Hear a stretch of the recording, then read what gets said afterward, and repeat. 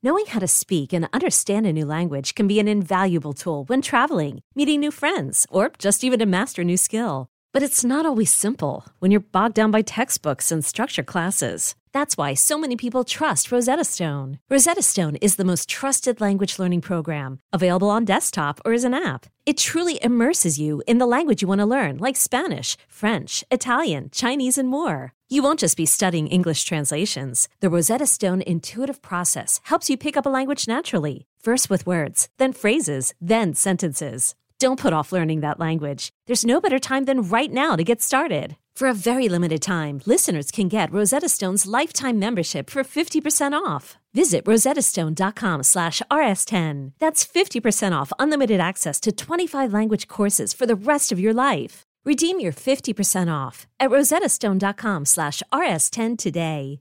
Is your child struggling with a specific subject or need help with homework? Are they asking questions that you're not sure you can fully answer? IXL Learning is an online learning program for kids. It covers math, language arts, science, and social studies. IXL is designed. This program will improve your kids' grades. Studies done in almost every state in the country. The kids who had IXL are consistently doing better. Powered by advanced algorithms, IXL gives the right help to each kid no matter the age or personality. And it doesn't have to eat up all your time. One subscription gets you everything for all the kids in your home, pre-K to 12th grade. So don't miss out. 1 in 4 students in the U.S. are learning with IXL. IXL is used in 95 of the top 100 school districts in the U.S. Make an impact on your child's learning. Get IXL now. And listeners can get an exclusive 20% off IXL membership when they sign up today at IXL.com/audio. Visit IXL.com/audio to get the most effective learning program out there at the best price.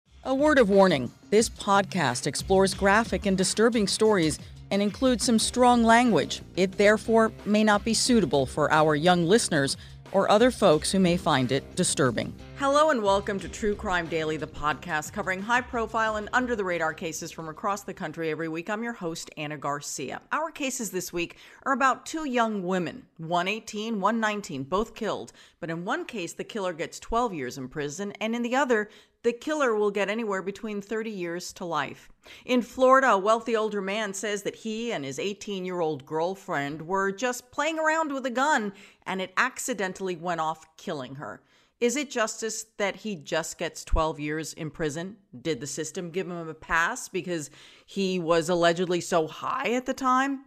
It's a case that we've been following for 2 years here on the podcast. But first, a troubling case out of Alaska where the murder of an 18-year-old girl with special needs was orchestrated by a catfisher who posed as a millionaire online after exchanging messages requesting sexually explicit photos and videos of minors. The man reportedly offered the accused killer $9 million for the rape and murder of the victim. Now, one of the girl's murderers has finally pleaded guilty to first-degree murder. We are recording this on Wednesday, February 22nd of 2023. Our guest today is Lonnie Coombs, a former prosecutor who's also an author and a legal analyst. Welcome back, Lonnie. How are you? I am doing great, and thanks for having me back. I always enjoy my time with you. Oh, so do we. And just letting everyone know that for the first time in forever, Los Angeles is under a blizzard watch. How crazy is that, Lonnie? I know. And I'm looking out the window and there's blue skies. So I'm not sure. I guess it's coming. It's just been the weirdest weather, right? With all the rain we've been having. And I just told my husband, I said, I like having semi-summer all year round. I'm not used to having like real seasons here. Well, as real as they are. So. Right. It's just so weird. A blizzard. Really? This is what we're preparing for. I heard it's snowing in Arizona right now. I mean. The world is coming to an end. I think it is. All right. We have 2 cases today, and I can't wait to hear your observations on this, Lonnie, because we always ask the question, what is justice? And in these 2 cases, it seems like justice or the sentences are extremes from each other, even though in both cases we have 2 young women who are dead at the hand of someone else. Mm-hmm. So I always find that very frustrating. I hope you can help us out on this. All right, let's get to our first case. This is out of Anchorage, Alaska, where a young woman has admitted to killing her friend because some guy online offered her $9 million if she killed someone and then made a video of it. What's happened? Lonnie, what's happening to people? Have they really, who would do such a thing? Well, I don't know, but it seems like more and more people now. I don't know what's going on with our society, and I don't know how much the social media, influence has on it, and the desire to get money quick. It kind of like the whole image of social media is like you can become famous quick, you can make a lot of money quick, and I wonder how much the offer of $9 million to this young girl really played into this. I don't know, but the person that was offering this had this whole story of who he, and it was all fake. So it's all like there's so much out in the world now, with AI coming up now, we don't know what was real anymore, and it's like people don't value human life anymore either, because it's almost like human beings, our fellow brothers and sisters, aren't real in some people's minds anymore either. So, I can get $9 million to what, you want me to kill somebody? Okay, no big deal. It's very sad, and it's scary that, our typical civilization boundaries of what we used to think was right and wrong seem to be very blurred in a lot of people's minds, right now. Yeah, and $9 million is such an extreme amount of money. I realized that she thought that this man was a millionaire, but it's just such an odd, it's just so extreme. Like, really, a millionaire is going to find you online and offer you $9 million to kill someone? Really? Yeah. Again, how this didn't raise red flags for the people on the other side of this. But again, the value of human life. I don't understand how we are starting to value it. And that also goes towards, the sentences, because how do we value human lives to have such a great disparity between the sentences in these two cases? So in this case, we're talking about 22-year-old Denali Bremer, and she has pleaded guilty to the 2019 murder of 19-year-old Cynthia Hoffman. She's the victim here. Now, the two were considered close friends, and according to police, Denali and an accomplice, and then some other people are brought into this through the indictments, duct taped Cynthia and then shot her in the head and then pushed her body in a creek.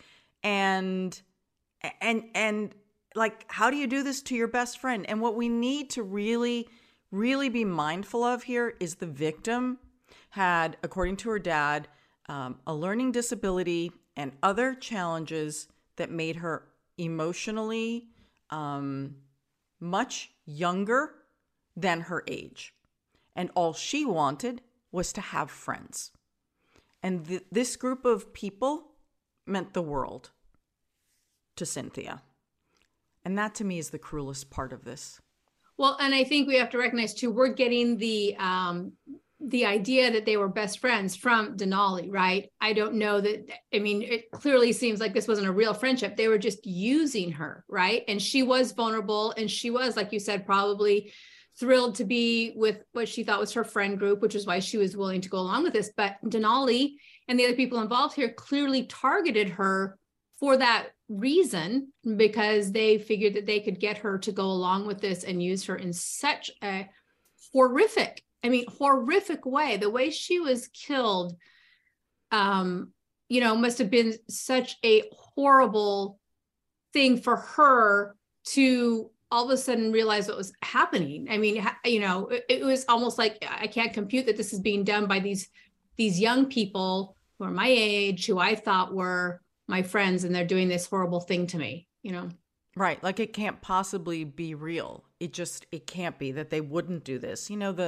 Her dad said she trusted these people. She really did. And so, because you might say, okay, well, and the other thing is, we are getting the version of events, in addition to whatever forensics there are, we're getting it from the person who's already admitted to it and the others who are accused in this.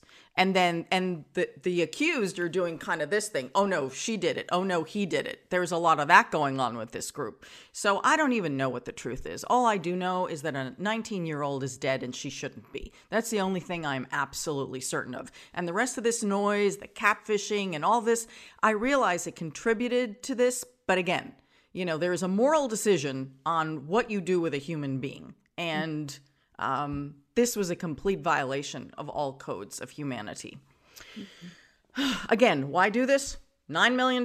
Really? Someone's going to give you $9 million? Good luck with that one. So prosecutors say that the murder, was allegedly orchestrated by a man named Darren Schillmiller. Now, he is the one who, according to authorities, offered the $9 million for the sexual assault and murder of someone in Alaska. They wanted it in Alaska. Darren allegedly posed as a millionaire from Kansas under the name of Tyler. Darren is accused of soliciting the defendants in this case for photos and videos of the crime while it was taking place. Additionally, all sorts of, and I think this is maybe where the manipulation comes in, where you befriend someone, you see this all the time online, especially with young people, then they start providing videos and photos that are compromising when you're dealing with minors. Then it becomes a whole like, oh, if you don't do this, I'm going to tell everyone. And then a lot of times the victims don't have the wherewithal to figure their way out of this. Mm-hmm. But again, I mean, is it an explanation? Is it an excuse? I don't know, Lonnie. I can't even stomach it. It kind of is starting to look a little bit like sort of a Ghislaine Maxwell relationship, perhaps, where they start this relationship with the person who is exerting influence over them, and then they start to do things to procure victims, to do things that they're being directed to. Now, is it because they're in fear for their life, or is it because they want to do it? And what's interesting is when they go through Denali's phone, they find in there evidence of a sexual assault perpetrated by Denali on a 15-year-old female victim. So if I was a prosecutor, I wouldn't be seeing her as, as a victim here. I'd be saying, look, there's a lot more involvement here. Who really is the mastermind here? That she's, that she is doing these things herself. And to say you're doing them out of fear because of this person that you've met, and I don't think you've ever met in real life. Again, a lot of comparisons to Ghislaine Maxwell, and a lot of people, there's still controversy over, was she a victim? Was she, should she have been prosecuted to the level she did? And I think nowadays, like you said, prosecutors get these weird situations where there's like one person that looks like they're pulling the strings and other people that are out perpetrating these crimes, and who's the big fish? Or are they all equally culpable? Should they all be equally punished? Well, you have one person dead and people have to answer to that, and it sounds, even though we have not had any trials yet on any of the others who are accused, based on what prosecutors and police are saying, it certainly sounds like there was active involvement by the others, if we are to believe what prosecutors say. The justice system will, I guess, ultimately determine what happened there and what kind of cooperation we get. A little bit more background on where we are here. We're in Anchorage, East Anchorage. Cynthia Hoffman, who was 19, also went by Cece. She lived with her father, Tim Hoffman, and there was a very large mixed family in which they all lived together. So that included brothers, sisters, and also the children of other family members. And Dad worked as a handyman. He said that his daughter, Cynthia, had this learning disability, which made school very challenging for her. She graduated from high school in 2018, and then she worked with her dad on construction sites. So he called Cynthia his right-hand man. He said that she and her sisters were all very talented in the trades because they helped with measuring windows, churning concrete, and everything else that Dad had to do. So it certainly sounds like the kind of world that we envision when we think of Alaska, right? So everything kind of happened over a weekend. The date here is June 2nd of 2019. And Cynthia, her sister, and her dad were busy prepping for a trip. And as a thank you, Dad offers his daughters a little bit of money and a trip to the mall, right? What 19-year-old does not want to go to the mall with a little cash in her pockets? It's my kind of it's a dream day, right? So Cynthia was supposed to meet up with her sister to get the money, but she never showed up. And so that's the last time that we know that Cynthia was seen by her family. The next day, she's reported missing. Police start questioning the best friends. And then this all starts to unravel. At first, Denali said that she was smoking weed with Cynthia and 16-year-old Caden McIntosh, and that they stopped in a parking lot near Thunderbird Falls. Now, according to Denali, and things I think start changing here, Lonnie, the three of them, please explain this to me, right? The three of them agreed, right? They agreed to duct tape each other and start taking photographs. Okay, maybe they thought it was a fun thing to do, but remember, as part of what the authorities say was the fulfillment of the requirements to get that $9 million was this had to be videotaped. So the duct tape would be the beginning of it.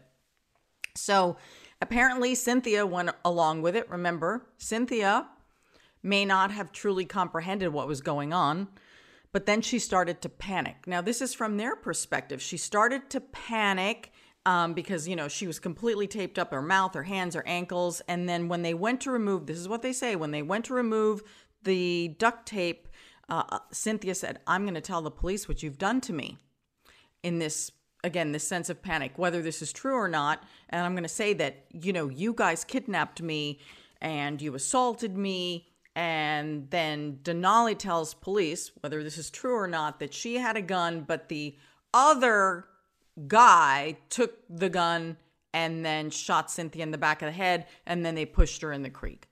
I don't know who to believe here.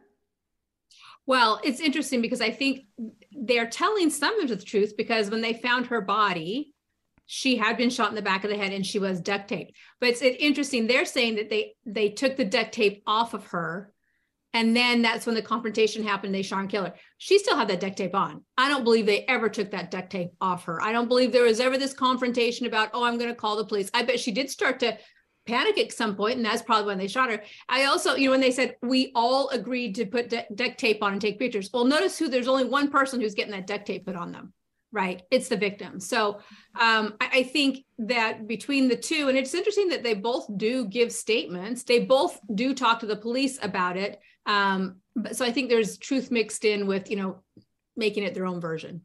Yep. Cynthia's body was found on June 4th of 2019 in the creek, where Denali had indicated that this whole incident happened and that she had been pushed in.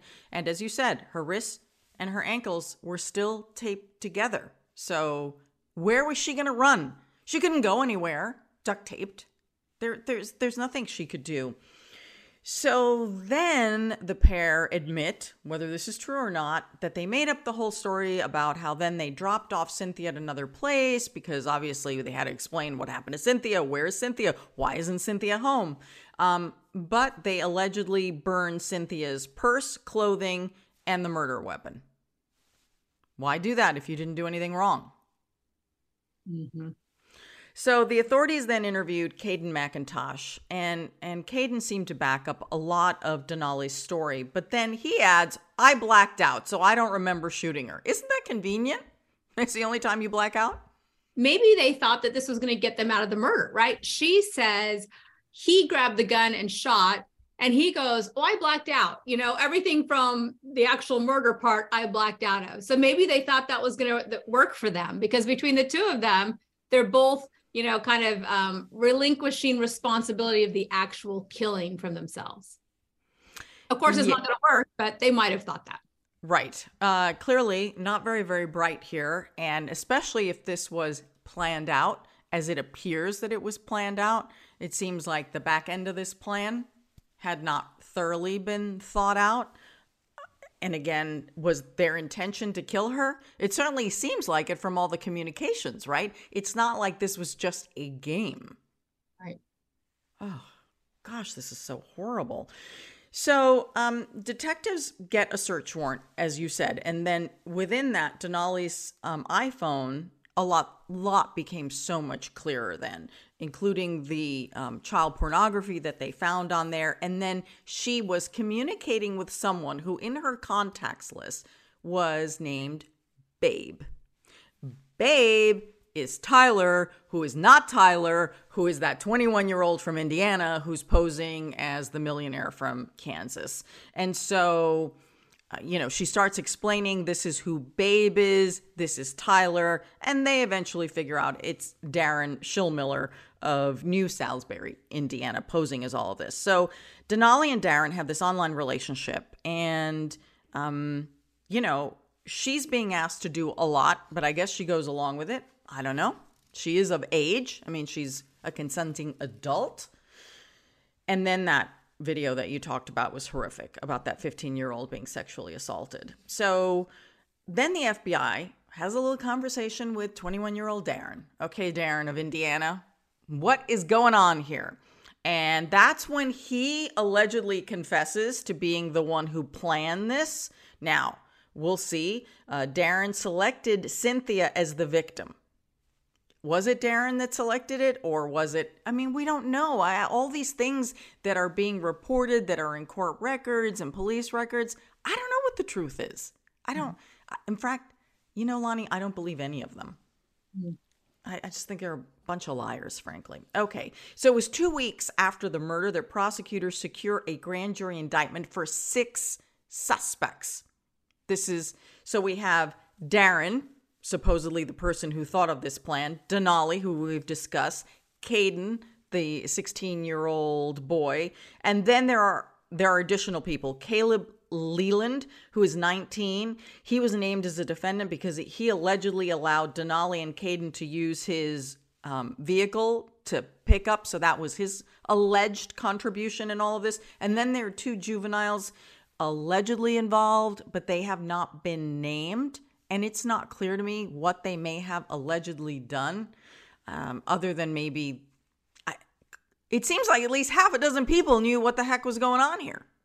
Yeah. And because they're juveniles, they're not going to disclose anything, their names or their participation. And who knows how much they actually participate. I mean, it sounds like from Denali's statement and Caden's statement that they're the ones who are primarily involved. So it could be tangential, like the guy who loaned them the car. We just don't know.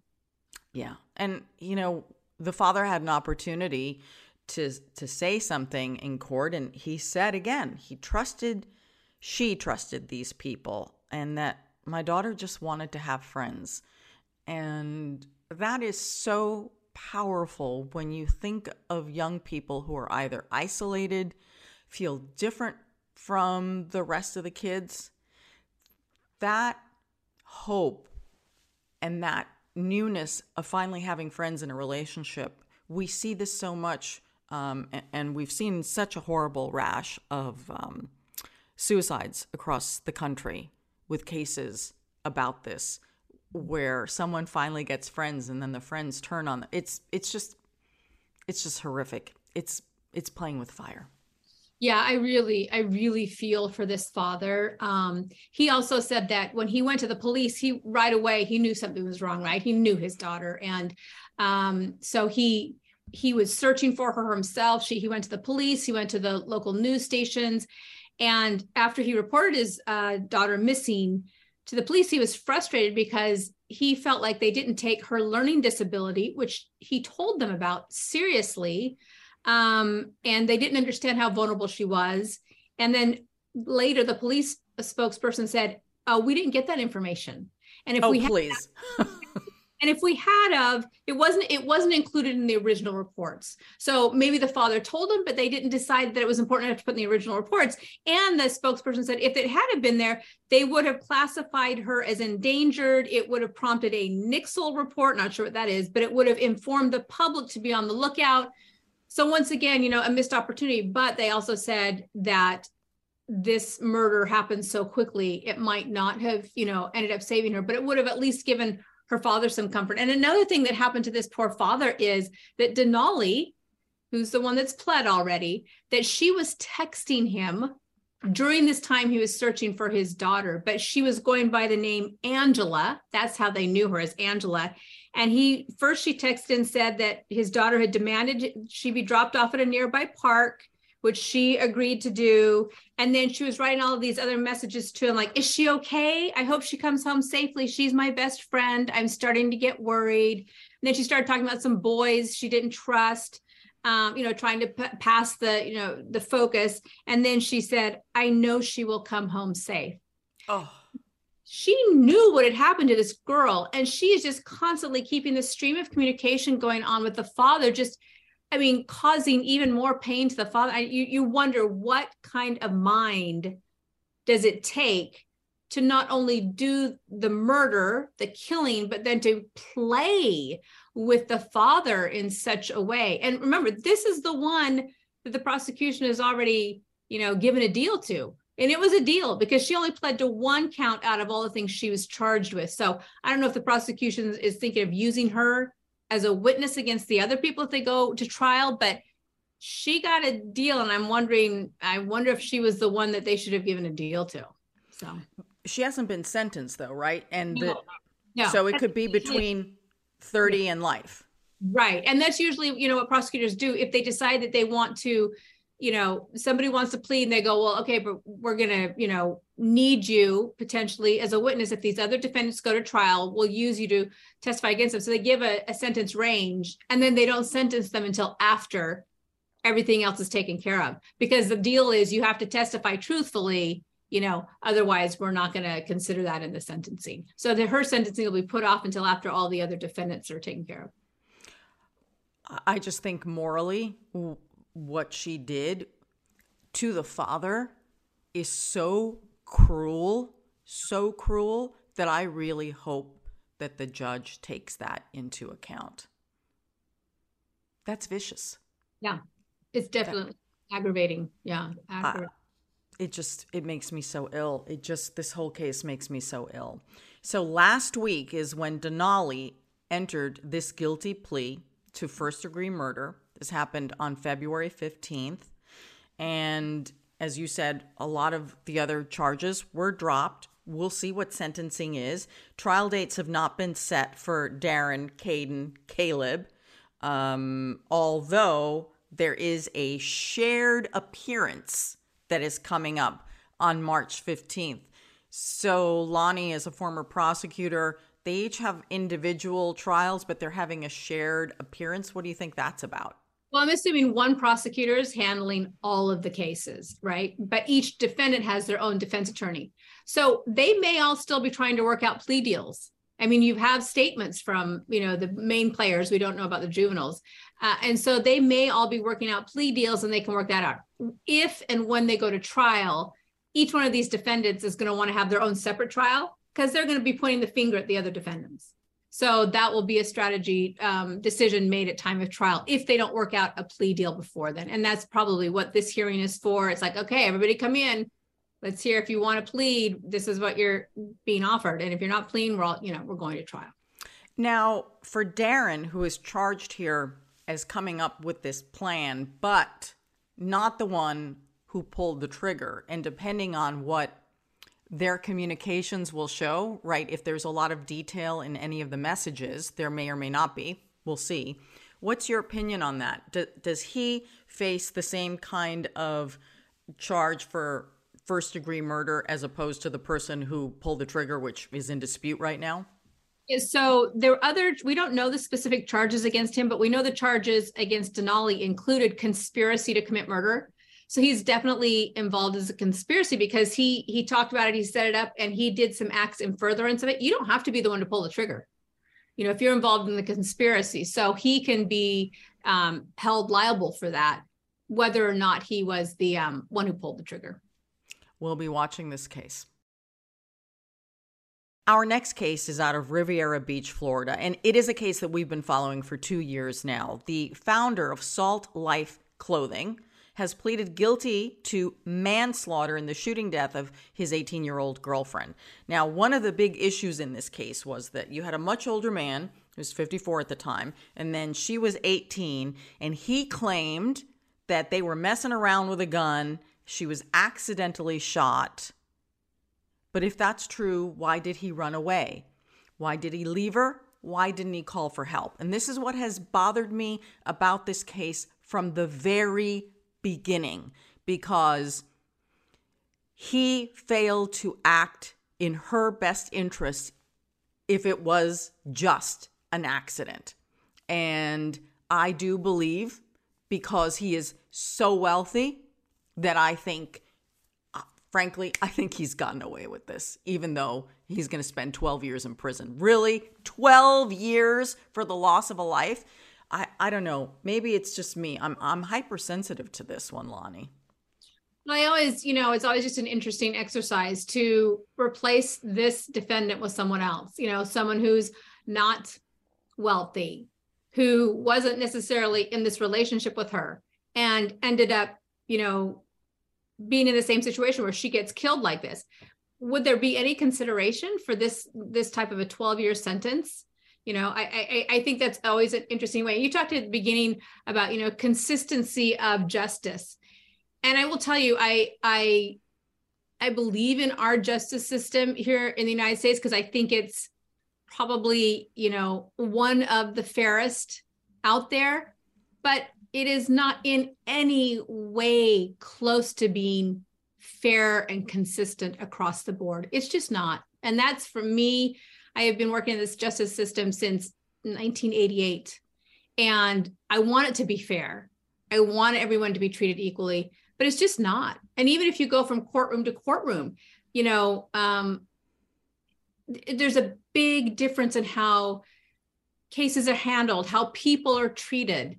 Two very similar cases with two different judges could end up with very different outcomes. Two similar cases with different defendants can end up with different outcomes. When O.J. Simpson trial was going on, I had a very, very similar case that was going on at the same time, a murder case. And it was so similar that the Today Show came and covered it because they wanted to compare the two cases. What if, just take away the celebrity of the defendant? And very similar case, interracial marriage, husband killing the wife, children involved, the wife separated, wanting to get a divorce. And mine was a guilty from a jury, within a week. And so it's the celebrity factor, high profile, power, money. Sadly, that enters in at all levels, from law enforcement's treatment of it to perhaps the way the prosecutors treat it, to the way the public treats it, to the way the judge might treat it. It is something that we need to work harder on. There needs to be more awareness. That's why I am glad. I used to hate, I thought that the media and the public coming to the courtroom so much, tainted it somehow. But I've really turned around on that now that I see that there is so much inconsistency, that we need to have that light on it so that people can see really what's going on and kind of hold people accountable, put that spotlight on it. And perhaps the parties involved will go, oh, people are watching. We need to be a little more above board about all this. And this is a case that we've been watching, lots of media outlets have been watching for 2 years because of the people involved, because of all of the things that unraveled that made this such an unusual case. And yet this is the outcome of it. So let's get into the details. Can't wait to hear your comments on whether you think this is justice or not. So we're talking about 56-year-old Michael Hutto, and he pleaded guilty to manslaughter with a firearm in the 2020 fatal shooting of Laura Duncan, who sometimes went by Gracie, her middle name. She was just 18 years old, okay? 54, 18. We're going to get to how they met. So the two were in a beachfront hotel room on Singer Island when Michael allegedly, accidentally shot Laura. Laura's body was found after her father requested a wellness check, and he is the one who tracked down his daughter through her cell phone. Now, the parents here of the victim are very important to what I believe happened here, and I don't believe that they have received justice. So here's the background. Michael Hutto formed this company called Salt Life Apparel. Many of you may know about it. This was founded back in 2003. Very successful. This was a beach brand for surfers and boaters and, pretty much that active lifestyle. And in 2013, Michael and the other founders sold the business for nearly $40 million. Okay, everyone was doing very well. Michael had a lot of money. And that is where Michael's involvement with the brand ends. The brand feels very strongly about making sure everybody knows that. Michael, at the time, married, father of 4, and that's when he begins this relationship with Laura Duncan. Michael met Laura at a gym. She worked at the gym. Michael was getting physical therapy for some kind of an accident following an ATV. Something happened there. Okay, Laura's parents made it clear they did not like her dating this much older man. I get that. As a parent, I totally get that, right? It's like you're kind of dating a beach bum, but with a lot of money, right? Yeah. It's not what you want for your daughter. So they were going on a trip. And here's the other thing. The communication between Laura and her parents. She said to them, well, we're going to the Keys. Then we're going to Daytona. We're meeting with some investors because Laura said she wanted to start a clothing line of herself. So Michael was going to help her. You know how I view that. I see that as manipulation. Really? She's going to find this 54-year-old that attractive? Give me a break, please. It keeps her in the relationship. Totally keeps her in the relationship. Come on. He's wealthy. He's a guy who's known for maybe a beach line that when she was a little girl, she may have liked. When she was born, probably. Probably. Ay, ay, ay. So she goes away for this weekend, but she has called her parents. And during one of these calls, the parents tell police Laura didn't sound right. Something was really off. Maybe she was on drugs. They suspected that she may have been sedated intentionally by this guy. We don't know what the truth is about that, but they were certainly worried and they told police that. So I don't know how seriously they were taken by police, right? I just don't know how seriously they were taken. It was the father who pushed and pushed and pushed to said, you don't understand. Now we haven't heard from her at all. We need you to do a welfare check. I have figured out where she is based on tracking her phone. And that's what finally got police there. Who knows how much this man had to beg for attention. So she is found at the Hilton hotel room registered. There's a room registered Michael Hutto, and the Riviera Beach police get to the room. Now, this is October 29th of 2020. It is 10:50 in the morning. They say they could already smell, the cops say they could smell decomposition already before they even get in there. Which makes me ask, Lonnie, where are all the people in the hotel? Does nobody else smell what the police smell? Yeah, where's the daily, turn down service or the morning cleanup? I don't know what kind of hotel this was, but kind of makes you wonder why it had gone that long. I mean, just putting the do not disturb sign on the outside. Right. I mean, that has happened before with the do not disturb sign, right? That has happened. So the officers enter the room. It is room 713, and that's where they find Laura's body on the floor near the bathroom. She's covered in blood. There's a single gunshot wound to her stomach, and she's still wearing her bathing suit, probably from a day at the beach. Investigators found Michael Hutto's phone and wallet in the hotel room. Okay. It's registered to him. Okay. This is the part that I have always found so fascinating about this case. So while the police are working one case at the murder scene, or we'll say the crime scene, okay, can't say murder, we'll say crime scene, a whole other set of police are dealing with a totally different call with a totally different problem. They're responding to St. Augustine, Florida, that there is a man who appears to be suffering from some kind of an overdose. It turns out to be this man. And so he's pulled into a gas station and he's run out of gas. No, he doesn't have his cell phone and he doesn't have his wallet, so he can't get gas. But that's beyond it because he apparently seems so intoxicated that his eyes are rolling backward. He's not making any sense at all. He's twitching. He's crying. So he's taken to the hospital. Once he gets to the hospital, things start to add up because you've got the police at one scene where they have a young woman who is dead looking for this man. This man is now in the hospital and everything kind of comes together. So he's questioned at the hospital and, he's crying, he's interviewed a few times. He's crying. He says, oh my God, I hurt my Gracie. Remember, Laura goes by her middle name, Gracie. And then he shuts down the interview and then he's interviewed again. I mean, Lonnie, what do you do with a case like this?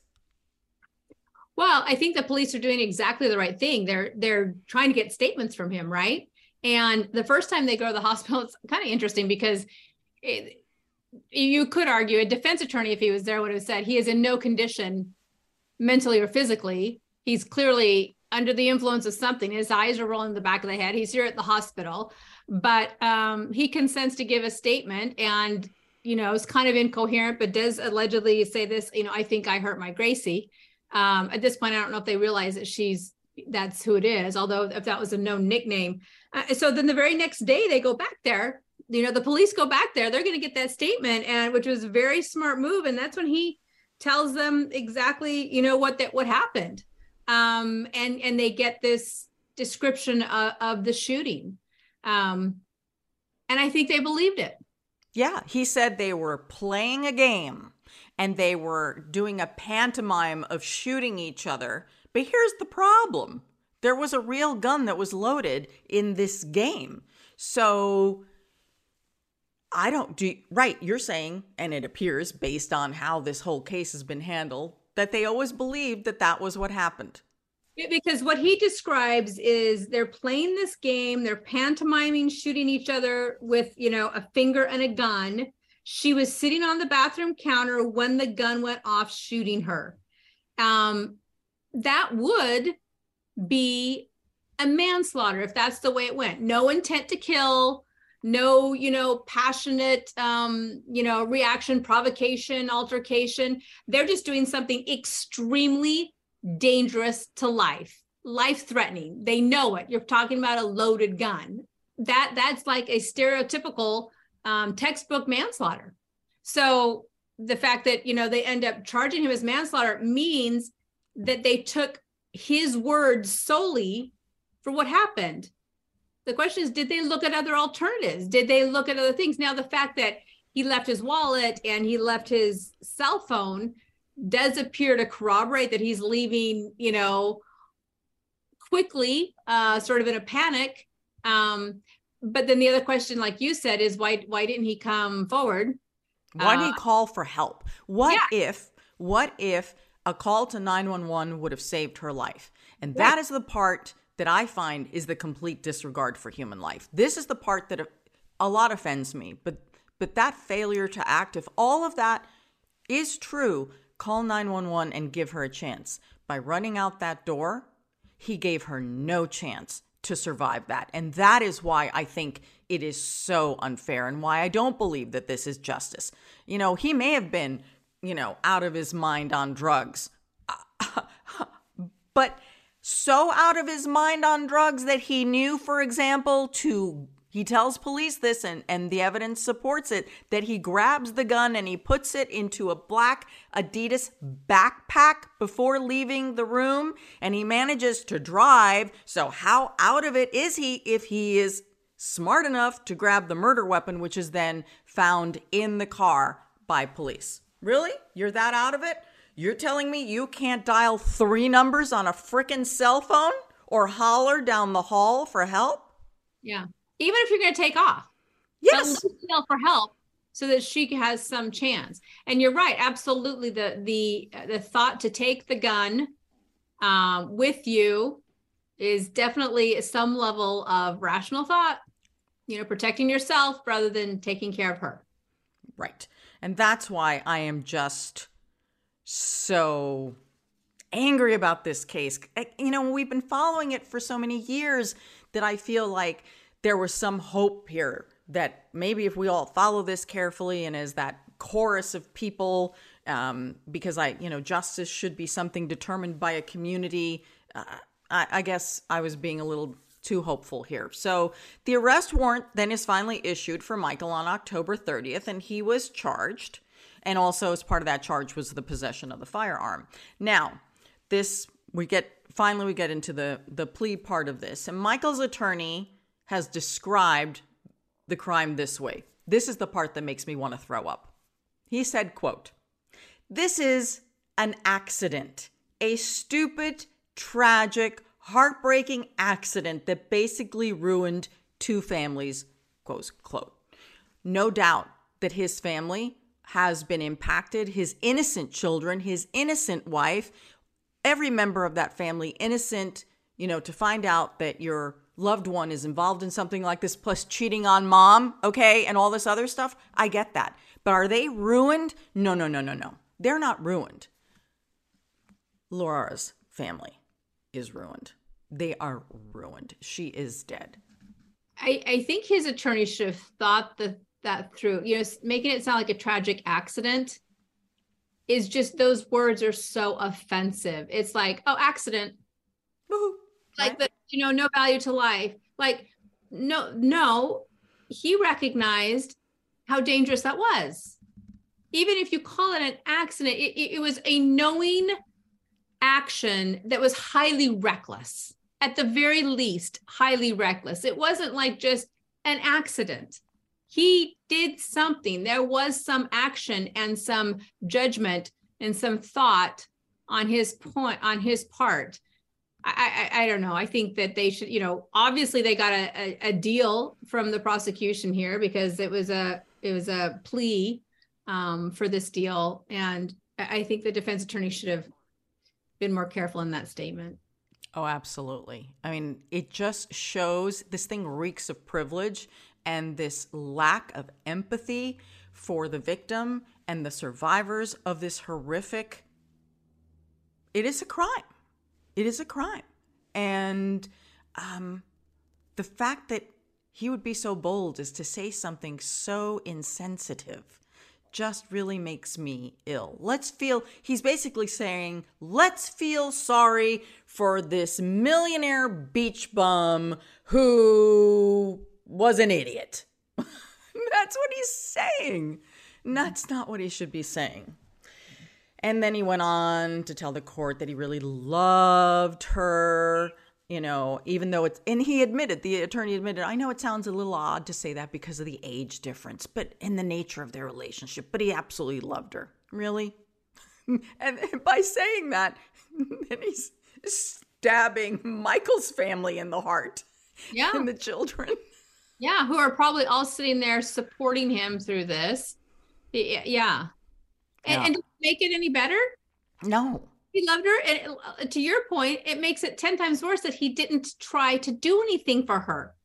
Yes, that's not love. How great was that love when you didn't think to even, here she is dying and you're thinking about saving yourself, not doing anything for her. So what level of love is there? Is this justice? You all weigh in. I can't wait to hear your opinions. So he has pleaded guilty to manslaughter with a firearm, sentenced to 12 years behind bars, and he'll be getting 79 days credit for time served. Our silence is deafening. It is time for our comments section. These are the crimes that you all are talking about on social media. Here's our producer, Will Updike. Hey, Will. Hey, Anna, how's it going? Good. Good to see you, Lonnie. Hi, great to see you, Will.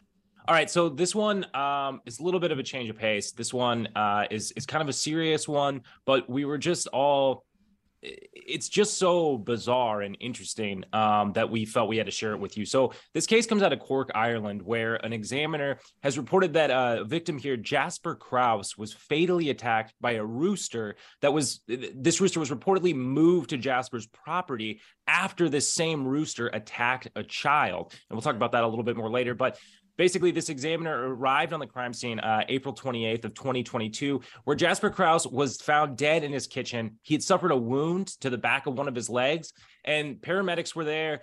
They tried to revive the victim, but these attempts were just unsuccessful. Now, Jasper had a tenant named Corey O'Keefe. He was there. He was there on the scene. He first discovered Jasper, and he told Jasper's daughter about the situation. So the daughter arrives. She sees her father on the ground with paramedics. They're performing CPR, just trying to do everything that they can. And like I said, he had suffered this puncture wound to his left leg. And apparently, according to the daughter, there was a trail of blood leading from the kitchen to an outdoor chicken coop, like just a direct line there. And so right away, Jasper's daughter thinks that, one of these chickens may have been involved. And this suspected rooster, as I said, he had kind of a violent past. I don't know how else to describe it, but this same rooster had reportedly attacked his granddaughter. So his daughter's daughter there. So Corey O'Keefe, this tenant, he had tried to perform CPR before the paramedics even get there. He said it was something like 25 minutes. He was trying to do chest compressions and do the whole thing. But apparently, like, something struck Corey O'Keefe was that Jasper was reportedly he was repeating the word rooster as he went in and out of consciousness. And then he was later pronounced dead at the scene. So really weird situation, and really insane how they kind of dealt with it. Basically, the coroner recorded this death as an accident, And they did note, however, that the ordeal was just a dreadful experience for the family. And Jasper's daughter actually said something interesting. She said that the family, because this was ruled as an accident, they didn't receive any sort of support to clean up the blood following the death. So they would have done that. My understanding is if it were a murder, they would have the crime scene people come in and clean this up. And just a really unfortunate situation for this story. It got a lot of sympathy from our viewers online. Carrie provided a little bit of background. They said like that the roosters, they can hit a varicose vein and that can cause the victim to bleed out. Wow. And Carrie had actually heard of this before. They said this is the second time I've heard about a rooster killing its owner. This was a first for me, but very, very terrifying. Garmer said that they had some background on raising roosters. They said the people who are shocked have likely never raised roosters. With maturity, they develop spurs on their legs that they can use when they attack. Now, apparently these spurs are sharp spikes that can be inches long. And these roosters, they learn how to use them. It's something that they, an evolutionary kind of protection thing. Talia said this is so sad, heartbreaking that the family found him this way. It's basically like getting stabbed, it seems. So they had a lot of condolences for the family.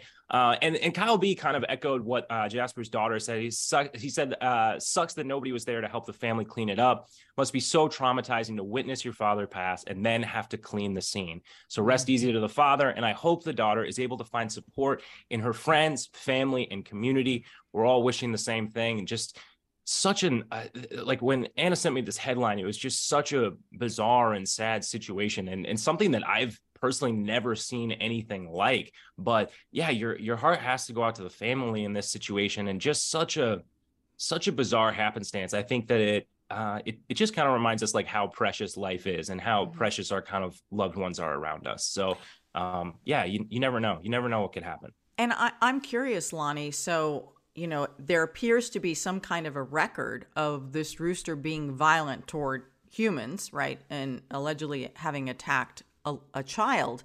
So I'm curious here because, this has applications to, let's say, other animals that have attacked and killed. Is there any, is there anything other than ruling this as an accident? It's a difficult part of the law, I would presume. Yeah, well, so you can't charge an animal with murder, obviously, right? They can't form the intent to kill. We don't apply the law to them, but you can charge the owners, and that has been done.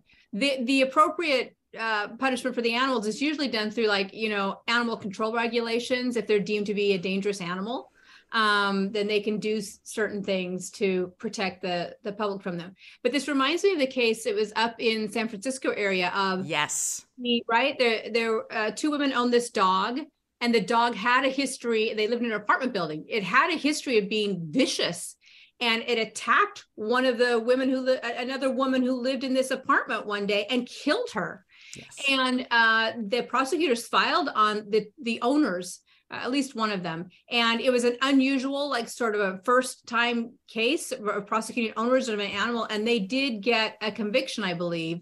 I don't remember if it was for manslaughter or for murder, and part of it was they looked at the history, the record of this dog, and there had been numerous reports that the dog had been aggressive, tried to attack other people in the building. And that was attributed as knowledge to the owners. So yeah, there's something to be done for the owners of the animals. But in this case, the owner was the one who knew about the history and accepted the rooster under his control. But I'm really glad to hear the further comments, Will, from the viewers, because I'm like, how could that ever happen just by, attacking a leg? I had no idea that they could hit a varicose vein and you could bleed out that way. I mean, it's such a shock, and unexpected, but apparently people who work with roosters are like, no, this kind of thing happens. So. Yeah, it's not an animal that you would expect to be aggressive, but I mean, apparently anything can happen. Right. I mean, we've heard, and this has happened a lot with, for example, birds that will poke an eye out, especially children who live in third world countries and are doing a lot of work with their parents. People who work in marshes have been attacked by birds and lost an eye. I mean, that really does happen. In fact, there was a case in Cambodia. I was a volunteer on a medical mission there, and I was at an eye hospital. And one of the children who came in for help I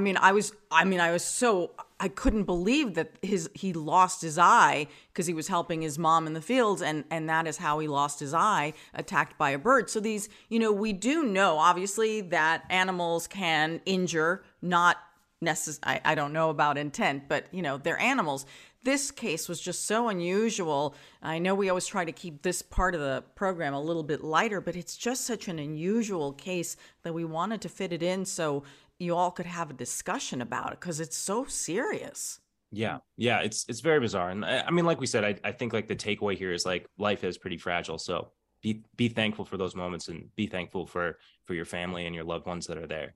Mm-hmm. Yes. Well, thank you, Will. We appreciate it. And just a little update for everyone, because we hit more than 5 million, we're trying to figure out how to work you all into the program. And you all have responded to Will on YouTube, right? So that's moving along. Yes. So we look forward to bringing you on. But that'll do it for me this week. Thank you so much. And I will see you next week. Well, Lonnie, we've got some crazy cases this episode. So I know you're watching another case, which we're all obsessed about. I don't think we'll have a verdict by the time this podcast comes out on Friday, but you're watching the Murdaugh case. Insanity. Yeah, gavel to gavel. And hopefully the defense case will be ending by Friday. I don't know. That's what they're saying. And then there's still perhaps a prosecution rebuttal and then closing arguments. So it was supposed to be 3 weeks. It's, in its 5th week and it's still going on. All right. And so, Lonnie, where can people follow you and your updates on all these cases? I know you're everywhere. You've been on the Dr. Phil show. I turn around, you're on another podcast. You're everywhere. So I list a lot of it on Instagram. That's the best place to check. Just Lonnie Coombs on Instagram. Also on Twitter as well, Lonnie Coombs. So. All right. Well, you can find me at Anna G News on all social media. All our episodes are available wherever you get your podcasts. Subscribe to our YouTube channel, more than 5 million subscribers there. You can sign up to receive our newsletter at truecrimedaily.com. I'm your host, Anna Garcia. Until next week, as we always say, don't do crime.